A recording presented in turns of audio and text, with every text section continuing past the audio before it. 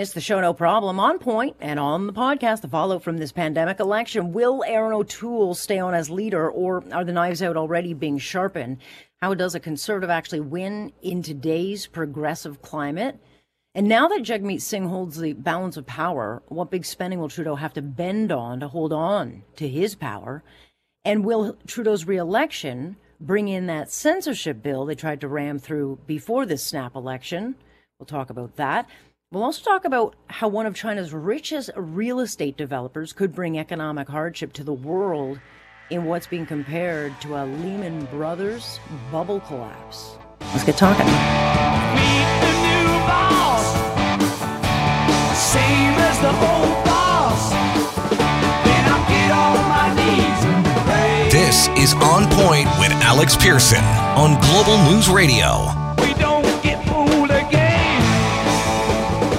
You are sending us back to work with a clear mandate to get Canada through this pandemic and to the brighter days ahead. And my friends, that's exactly what we are ready to do. Clear mandate. What is the color of the sky in Justin Trudeau's world? Alex Pearson with you on this Tuesday, September 21st. Here we go, batten down the hatches. Not sure if it's starting in your area, but of course, Mother Nature is going to unleash a lot of water tonight, and you can already feel it in the air, and it's already started to come down here in Toronto. So do what I did. The one thing I did remember to do today was clear my water drains to avoid any flooding. Certainly a good thing that the rain didn't happen on election day, or this whole election would have been a complete washout. What the hell was that? Did we get fooled again? You absolutely better believe we did. We just spent $610 million on a blatant power grab. And what do we have to show for it? What do we have? All I got was a mini cowbell, and I didn't even get to ring it because there was nothing to celebrate where I was. It was a very, very long night at the O'Toole headquarters, and I was pretty much the only one ringing the bell because in no way are we any further ahead than we were before. We just spent 36 days listening to garbage wedge attacks during an election that failed to move the political dial.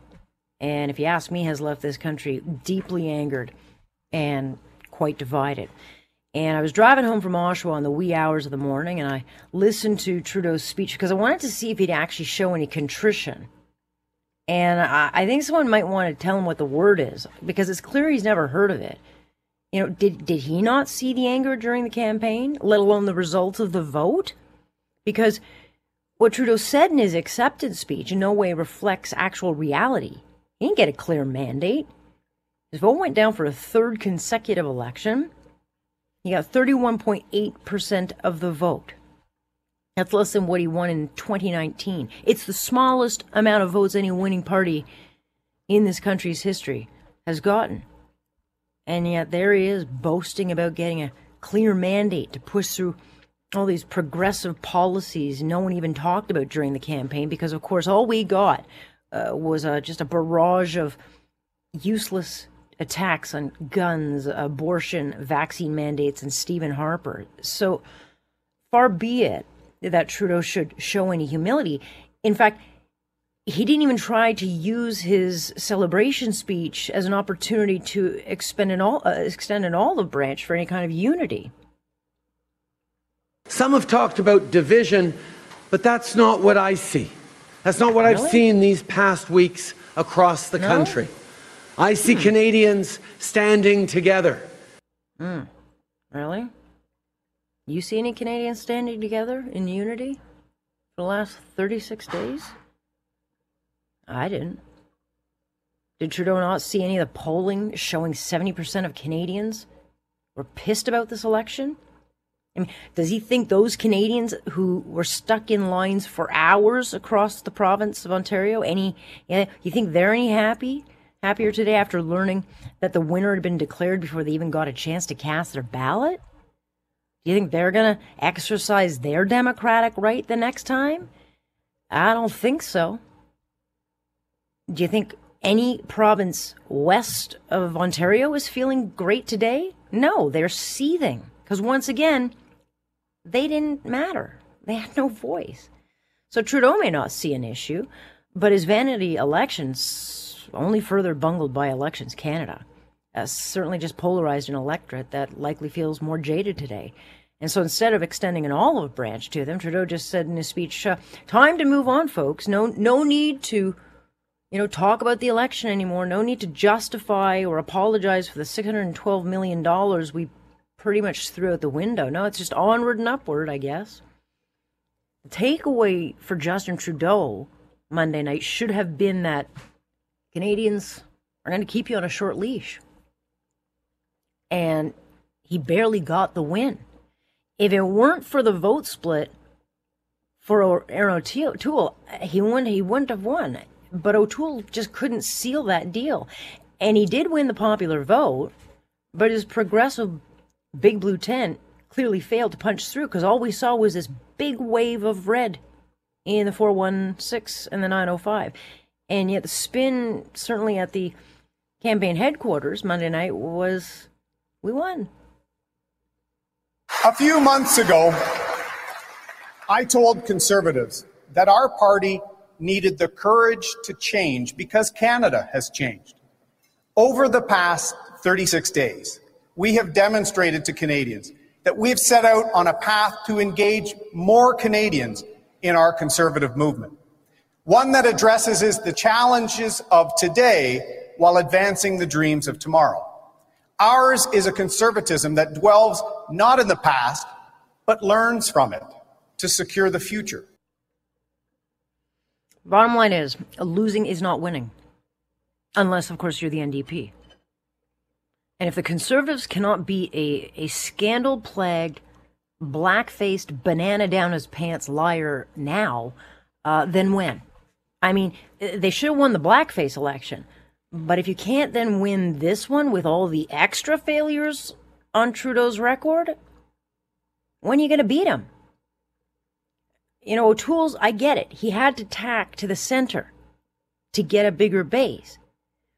But the strategy of not being your dad's Conservative Party, frankly, angered a huge part of the base that do like their dad's Conservative Party.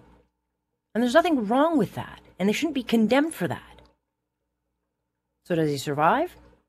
O'Toole certainly wants the chance. He made that very clear both in his speech and when he was questioned about it today by reporters. But it's going to come down to how sharp the knives are that are absolutely being sharpened as we speak. Which brings us to Maxime Bernier, who can claim he's a disruptor. But there certainly wasn't a revolution. There was no purple wave because he failed to get any seats in his second attempt. But he was a ripple of disruption in this election. But the only point his supporters made comes without any actual power. So you got to ask yourself, what was the point other than to give Trudeau yet again another undeserved victory? The good news is, at least, I'll have lots to talk about for the next couple of years. And with a minority government, Justin Trudeau can't hide his party's corruption or all the other scandals still waiting to be exposed. So there is at least that benefit, which then comes down to the NDP, which barely moved the dial. But Jagmeet Singh now holding the cards again, and he can push for his big spending agenda because Trudeau's got little choice but to play well with others. So we'll go through all of this. Lots to bring through to you tonight. We will talk about Elections Canada. Did they fail Canadians? I think so. I think they've got some explaining to do. If they couldn't hold a proper vote in an election and get people through the polls, then they should have said, we can't do this. Trying is not an option in an election.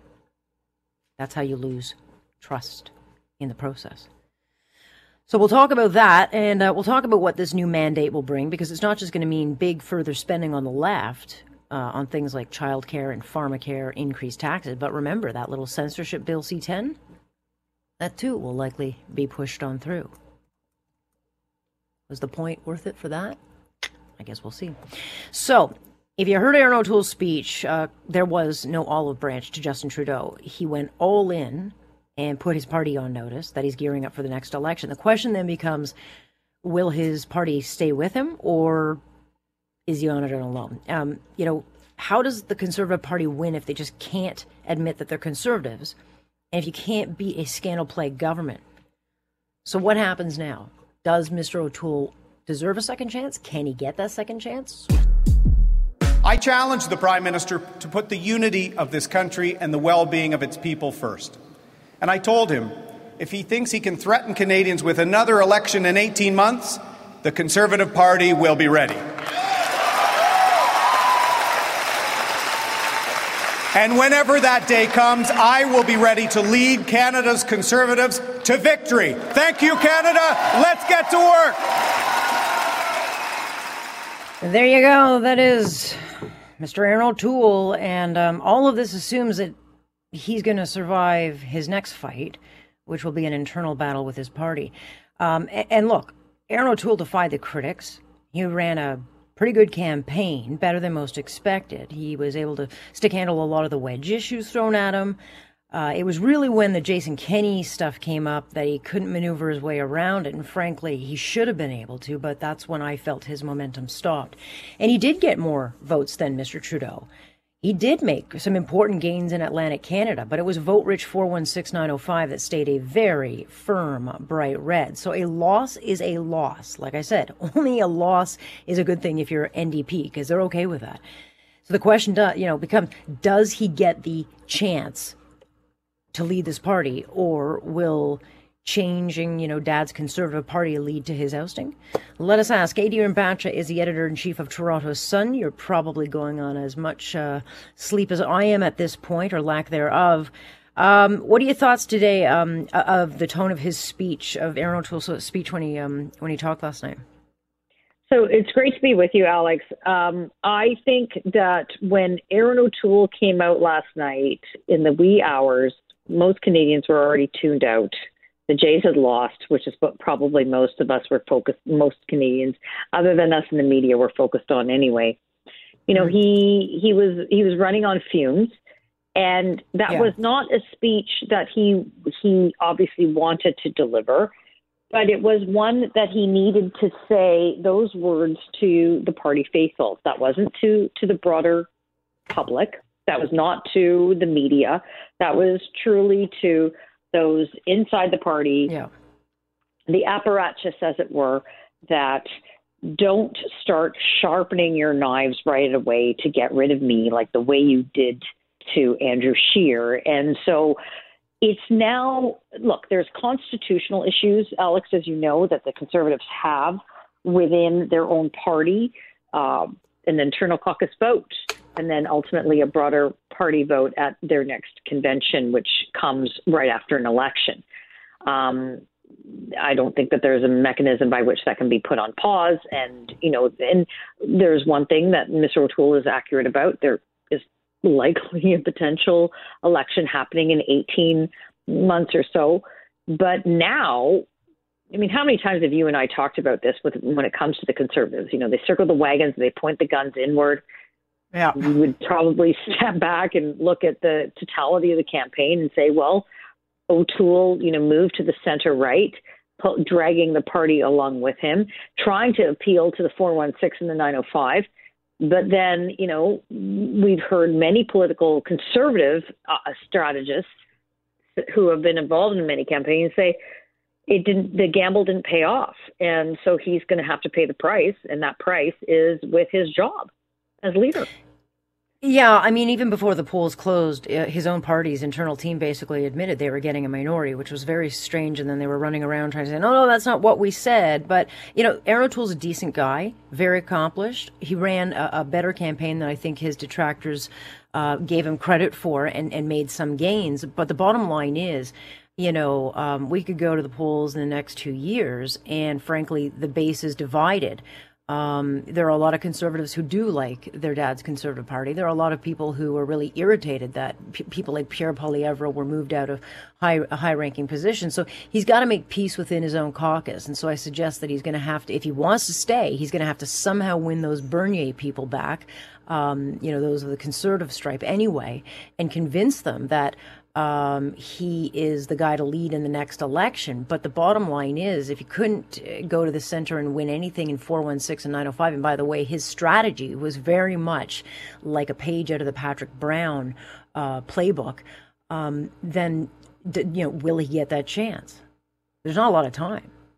The time is certainly not on his side. That's true. But and people may be uncomfortable with this type of language that I'm using, but I'll just be very plain about it. They need to focus on a common enemy. And if the enemy is what they, politically speaking, is, the Trudeau Liberals, then they have no choice but to unite and to target and set their targets on defeating that enemy. And so this is always true of conservatives. You and I've talked for so many years about, why doesn't, the Liberals or the NDP or the left have this dirty laundry aired out in public? Well, most of it is because they figure their stuff out behind the scenes and then they come out united. Conservatives, by virtue of philosophically, are independent thinking. They're not a collectivist mind. And so you do have those sneaky, secret conversations amongst certain political operatives conservative political operatives that will talk to certain media and plant stories and say, oh, this, that, and the other thing. And then that starts causing excitement and consternation. The Conservatives are never going to win a national government until they figure out their own core values. Who are they? Are they conservative or are they liberal light? Yeah, he tried to rebrand the party, okay, but then you couldn't sell it. And so, look, Stephen Harper ran as a conservative, and he was unapologetic, and he won. And no one has been able to figure out since then how to do that again. And in the meantime, the Liberals have become very sharpened with their attacks, and for whatever reason, these wedge issues still work, and somehow the Conservatives just can't figure out how to get around it and just stand for something. So I'll give you one not small example, a small example, but not an insignificant one. And that was with respect to when the issue of guns and gun control and assault weapons came up 3 weeks, just actually 2 weeks ago. It was in and around the time, I think you would probably agree with me, a stall was happening with the Conservative momentum. Canadians' first introduction to Erin O'Toole seemed to be paying off. They liked what he had to say. They liked him. They didn't find him scary, or all these usual tropes that Liberals like to use against Conservatives weren't sticking. There's that notion of hidden agenda. But when it came to that issue of assault weapons, and there was not a clear answer from Erin O'Toole on that, what they could have easily done, in my view, is pivoted to a safety on the streets issue. They didn't capitalize on that. They didn't talk about the record crime and unsolved shootings in cities like Toronto, Vancouver, Montreal. They didn't bring up Bill Blair's record since summer of the gun. They didn't bring up Bill Blair's record. Yeah. And then in the last 72 hours of the election, he stopped taking interviews and that. And so a narrative was building. And you could feel it within the Liberal campaign, though he broke every rule in the book. You know, Justin Trudeau was doing the rallies, and he was doing on the ground stuff, and he was doing everything to have the perception of momentum. Well, it was a very real thing, because clearly both parties had gotten some significant internal polling that was showing a minority indeed, but a Liberal minority. And so you saw a little bit of the air deflated out of the O'Toole campaign. Yeah. But you don't stop fighting until the end. And so, you know, there's so many narratives, Alex, that are going to come out of the results of this federal election, not the least of which was the most expensive cabinet shuffle Canada has ever faced. You know, a $610 million cabinet shuffle. And as many of our Sun readers have said, well, at least it was worth making sure that Marianne Monsef and her Telebrand band of brothers got out. But is that good enough for Canada? Is that good enough for Canada? I would argue it's not. And so it is not, and I'm up against the clock. I'm on a hard break. Sorry, Batra, I am up against the break, but I do agree with you. But Let's do it again. Very expensive. Appreciate your time, Adrian Batra, editor-in-chief of the Toronto Sun. You are sending us back to work with a clear mandate to get Canada through this pandemic and to the brighter days ahead. And my friends, that's exactly what we are ready to do. I don't know what they're going to do, because, Mr. Trudeau, you did not get a clear mandate. And you didn't get the majority you so craved. So you're going to have to work with the NDP, which will hold a balance of power. And Jagmeet Singh making pretty clear today that if Trudeau is to stay in power, then he'll have to work with them, implementing some of those big-ticket progressive promises, things like pharmacare, childcare, tax the rich. But the other part of this mandate, I mean, there's all sorts of little things that now can happen now that the Liberals will get another chance to push through their agenda, is Bill C-10. Yes, the censorship bill. You know, elections and your vote come with a cost. They all come with a cost. And one of the costs of this election could be to our free speech. Let us bring Chris Sims in, BC Director of the Canadian Taxpayers Federation, but we've spent some time together in the last couple of weeks kind of laying out some of the planks that people should watch for and be aware of as they send MPs to Ottawa on their behalf. And what's your biggest concern about this? I guess it will be kind of a coalition of Jagmeet Singh and Justin Trudeau moving forward for the next little while. Yeah, your musical montage opening this really nailed it. It's the Spendy twins. And so they're going to be in charge of the books. It reminds me of the cartoon that ran in the newspapers a little while ago that shows Trudeau running around flinging money everywhere, and the husband saying, "Oh, wow, the guy looks really nice. He's very generous." And the wife says, "He's got your wallet." So, yeah, he's got our wallets. And so does Mr. Jagmeet Singh. The issue we have with this is that we've seen no fiscal discipline up until now, and so it's not going to change, unfortunately. And for folks who are yelling at the radio or your laptop right now saying, "Yeah, but COVID." Well, before COVID, in 2018, the federal government spent more money in that year than in any one year of the Second World War, Korean War, or our recessions, adjusted for inflation. So they've got a massive spending problem, and now it's up to Jagmeet Singh to decide whether or not, that's a good expenditure. So brace yourselves, folks. Yeah, I mean, inflation obviously rearing its ugly head during the election, and twice. There was the warning at the beginning of the election when Mr. Trudeau was asked, what you going to do about this, and he gave the answer of, well, forgive me if I don't really focus on monetary issues because I'm worried about families, which should have been, I think, the losing moment right there for him. But nonetheless, it came up again because we got another spike of inflation. Those things not factored in at all, barely discussed, but they are going to be huge factors for Canadians who are starting, Chris, to notice that the clean fuel tax, carbon tax, all those things are starting to shoot the price of things like gas and groceries up, but so too will inflation.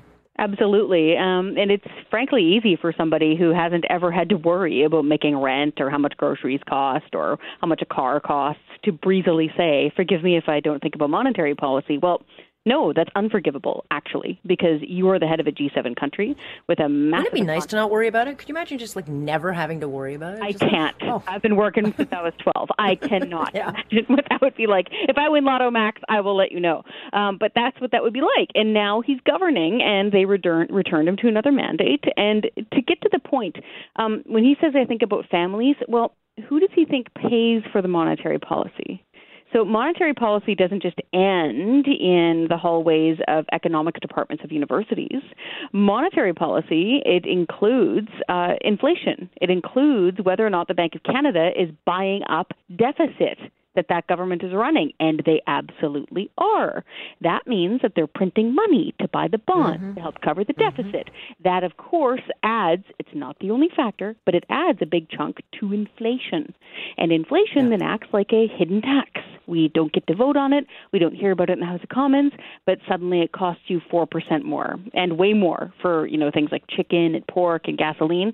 You touched on the carbon tax, Alex. Yeah, by the year 2023, folks are going to be paying through the nose here. So here in BC, our second carbon tax is a little bit more expensive than what your guys' is going to be. So your average minivan, it's going to cost you about $20 extra just in the carbon taxes to fill it up. Your average pickup truck, light duty, I'm talking Dodge Ram pickup truck, long box, you see them everywhere, $33 or so extra in the carbon taxes. So that's within the next 18 months. Mm-hmm. Yeah, and that's on top of all the other things. And look, I'm quite positive that part of this power grab, not only just to bury scandals and get a majority and make sure all those things go away, was for this government to be able to make sure that they could control what we see as far as spending and hiding some of the costs of pandemic spending and all those things, which I think are going to start coming out as we get Auditor General reports and all the rest of it. They won't be able to hide that stuff. And I think when people actually start to really see where's all this money gone? Where's it being accounted? How are we being accountable? People are going to be asking those questions. But the problem for Mr. Trudeau, and he's got more than 99 of them, is that he's got to please Jagmeet Singh's big spending on things like pharmacare and this child care that the Trudeau government had 6 years to put in and still expects that it won't be another 6 years till it comes in. But Jagmeet Singh is going to want to do these things right away. Yeah, he will want to do them right away. So we could do one of two things. Prime Minister Trudeau can agree with everything and just say, sure, man, let's order pizza. Let's get a limo to bring it. Why not? Which is the attitude that has been happening the past 6 years. Or the adults in the room can finally say, folks, party's over. We're turning the taps off, and you guys can fight about it. And we can go back to another election if need be. We know it's expensive. The last one cost $600 million. To put that in perspective, $600 million. Here in BC, we could hire 1,000 new frontline paramedics full-time and pay their salaries for 10 years for how much that just cost. So crazy. It gets grim. To leave people, though, with a sense of hope and positivity, because it is a minority government, as our friends at Blacklock's reporters point out, that means they don't have the majority at committee. That means that we can still compel documents, they can still compel witnesses, we can find out where the bills are coming in, where the bodies are buried, and folks, we need to stay on them because now it's up to you and me, so the media, advocacy groups, and just average citizens. We need to stay on them, even if you voted for them, even if you're a big fan of Trudeau, even if you're a big fan of Jagmeet Singh. We need to stay on them because it's our money and our kids' money plus interest in the future. So when you're thinking about things you really, really want and it's shiny, don't think about you paying for it. Picture your kids or your nephew or whomever you love who's a kid paying for that plus interest because that's where we're at. We're at negative money now. Yeah, or just picture someone just pickpocketing your child's, piggy bank. Yeah. Nonetheless, the other part of this is and to punctuate your point, Blacklock's reporter, I mean, they have been fabulous at finding kind of where all the bodies are buried, and so we'll continue talking to them about that because I'm sure that Winnipeg lab, this thing, the issue that the Trudeau government wants to go away the most is still very much going to be in play now. The other thing, though, is Bill C-10. This is something that the Trudeau government tried to ram through without debate. If for whatever reason, they were absolutely obsessed with getting this done, and it was very problematic for a number of reasons, but no question about it. They're now going to use this new mandate to push this through, and I will assume, Chris, they will have the support of the NDP, but there are a lot of troubling parts of this that absolutely should be pushed back on. They need to be. And if I can just, in a sense, reach across the aisle, even though I'm not in any party here, to my friends on the left, as Ronald Reagan used to put it, this will affect you too. Because someday Prime Minister Justin Trudeau will not be Prime Minister, and someday there will be somebody who you perceive as right-wing and or scary in power. Do you want them deciding what you can say on the internet? If the answer is no, then you got to get off your keister and you got to pick up the phone and you have to call your friends in the NDP and you need to say, whoa, we can't do this. Because right now, the way that C-10 is worded and the way that the next one that's coming, which is another big one, it's referred to as online harms quite frequently. The way those are worded is that they're going to create an entire wing of bureaucrats similar to the CRTC, appointed by the government, including a czar and a panel, like a tribunal, to decide whether or not what you and I, Alex, post on Facebook is okay. Oh, well, you and I will be gone. Yes, exactly. We'll be canceled. It'll be very similar to what happened with you and me at Sun News Network, because nobody likes to hear it, and then they turn it off. But I plead with our friends on the left. Imagine, I'll put you back, 2003. Massive protest against the invasion of Iraq or the Iraq War, depending on how you want to put it. That was mostly organized by small L left-wing activists, and it was on the internet. That's how they organized it. They had more than 10,000 people on Parliament Hill in January. That would have been shut down by a prime minister who didn't want to hear it. But it wasn't, because we had free speech, and they organized and people showed up. A few weeks later, Prime Minister Chrétien said, we're not going. We're staying home. Do you want that power to be given to a prime minister and his friends? Yeah. First it's my voice, and then it is yours. And so one of these, it always sounds good on the surface to get out hate and all these things. It's always the fine print in what you've got to actually read and understand. All right, Chris, I appreciate so much you giving your time during this time. And of course, we'll bring you back on. Listeners love you. Thanks so much. Thank you. That is Chris Sims, BC Director of the Canadian Taxpayers Federation. I love Chris because she's able to break things down and give you that perspective of, okay, never thought about it that way, just kind of dumbing things down to the clean and easy way of reading them.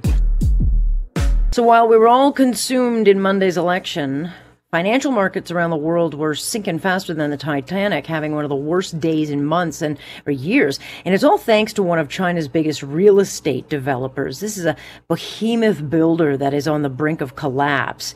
And you wonder, so why would we be affected by a Chinese developer? Well, this is a company that employs over 200,000 people. It's created about 3.8 million jobs in construction and spin-off industries. But this is a company that's on the brink of defaulting on $300 billion in debt in a matter of days. And if the air comes out of this balloon, this Chinese behemoth is being compared to the Lehman Brothers crash that we saw in 2008. So it could have ripple effects throughout the world.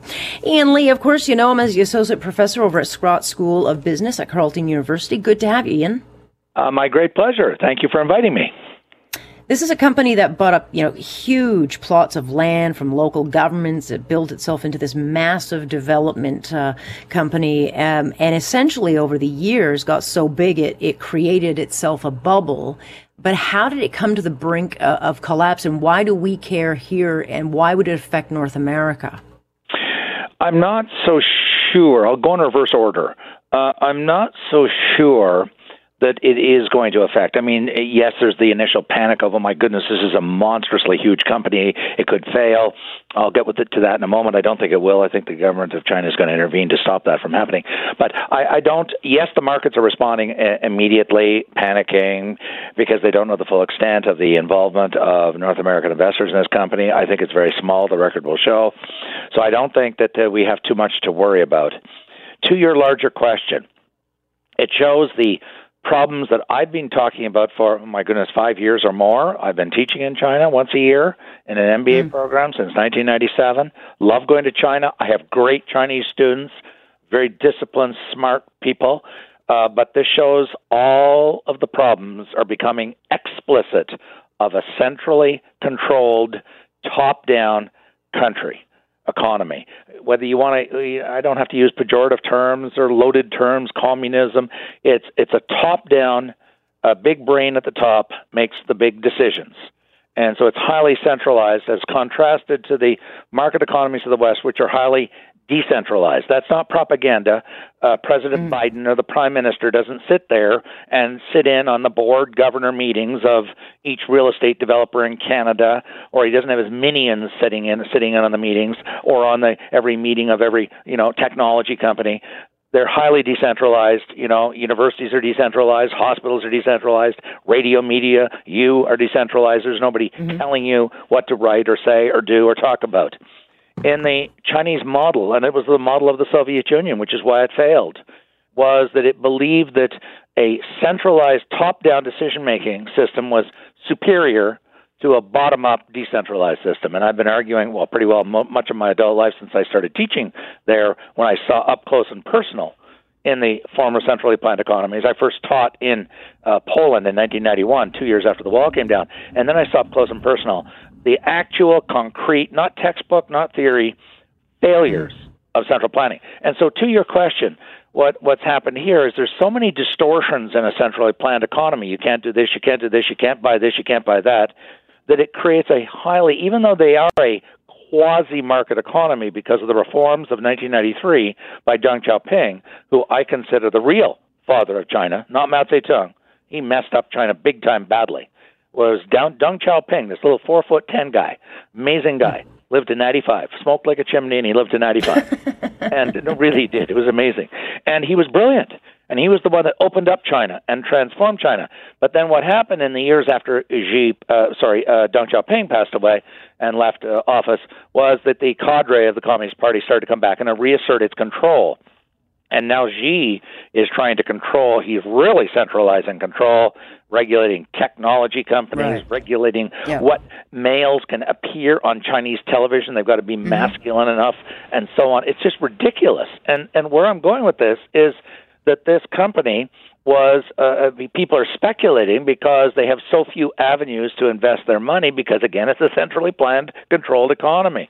And they did the classic overexpansion, and they over-diversified into other areas. And then on top of all that, very quickly, just to finish this off, I think that they've created a bubble, a real bubble, not the bubble that we claim we have in Canada. In Canada, Canadians are buying houses to live in. Right. Now, yes, there's a shortage because our municipalities, the GTA in Vancouver and City of Ottawa, have deliberately engineered a shortage because they're against urban sprawl, which is their pejorative, negative, green environmental claim about population growth. But it's gone up because of shortages, not because there's a bubble. The housing prices have gone up because we're not making enough houses. In China, what's happened is there's a genuine bubble. People are buying more houses than are needed. There's ghost buildings. I've seen them with my eyes. In Shanghai, driving by a building at night, a 50-story apartment building, and there's no lights on in the building, and the building's completely built. And there's no lights on because there's nobody living there. That's a bubble when you build too many houses. They've got almost the opposite problem of the Canadian problem. We've got too few, they've got too many, and now the chickens are coming home to roost for this company, and it can't sell off its unsold inventory because there's too much on the market. Right. And so it'll be up to the Chinese government, which up until now has yet to do anything, but certainly might step in at the last minute. But certainly goes to show you how integrated we are, certainly with China, their economy, and what goes wrong when things go wrong there. It can create real pandemonium. It can, for sure. I'm not discounting that. I don't want you to think I'm saying that there's no impact here. I think the impact is more psychological than it is real economic, because they don't have a lot of investments. There isn't a lot of Western capital in this company, and in this company. It's going to. So then, why did we see such a right? So then, why did it rattle world markets so much? Well, I think first off, China is the second largest economy on the planet Earth. And remember that famous line by Pierre Elliott Trudeau, one of the few lines I like to quote because it was accurate. And he said, living next door to the elephant, is like, the mouse, when the elephant sneezes, the mouse catches pneumonia. Same idea. China is so enormous that if there is when I say a meltdown, let's say that there's a deep economic decline in China, that will have an impact on all of us because our economies are that integrated. So it won't be this real estate company per se that's causing the problem in North American markets. It's if it triggers an economic recession, a collapse of some sort in China, that would reverberate around the world simply because of the scale, the size of China. Just so quick numbers, because I'm a numbers guy. China's over 15 trillion GDP U.S. dollars. The U.S. is 23 trillion. The U.S. is still the largest. China is the second largest. So China is about 7 times larger GDP than Canada. And we're a very large, even though we have a small population. I think we're the 10th largest economy in the world. So what are we watching for then? I think what we're going to see, because Xi is not as shy to step in and flex his muscles and exercise more control.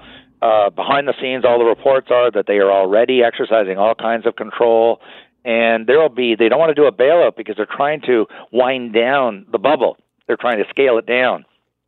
But there will be some sort of support. They won't call it a bailout, but there will be some sort of, I believe, government involvement by the government of China to resolve the crisis that will involve winding down this company and save it. They've already said they're going to save harmless, meaning that's an old phrase in banking. They'll make sure that anybody who bought a condo that doesn't have it in their possession they'll get their money back, or they'll get the apartment that they bought. So they're going to look after the consumers, but I believe there's going to be some investors that invest in this company. They're going to take a big haircut, big losses. Jeez, no kidding. Yeah, big. All right, well, we'll watch for that, Mr. Lee. Very much appreciate your time. I'm out of time on that one. Thank you. Okay, thanks very much. And that is Ian Lee, professor over at Sprott School of Business at Carleton University, joining us now, so we'll watch for that. There were real fears that could affect us, but hopefully he is right and it will not. Thanks for tuning in. Of course, you can join us live Monday through Friday starting 6:30 sharp. I'm Alex Pearson on point. This is Global News Radio.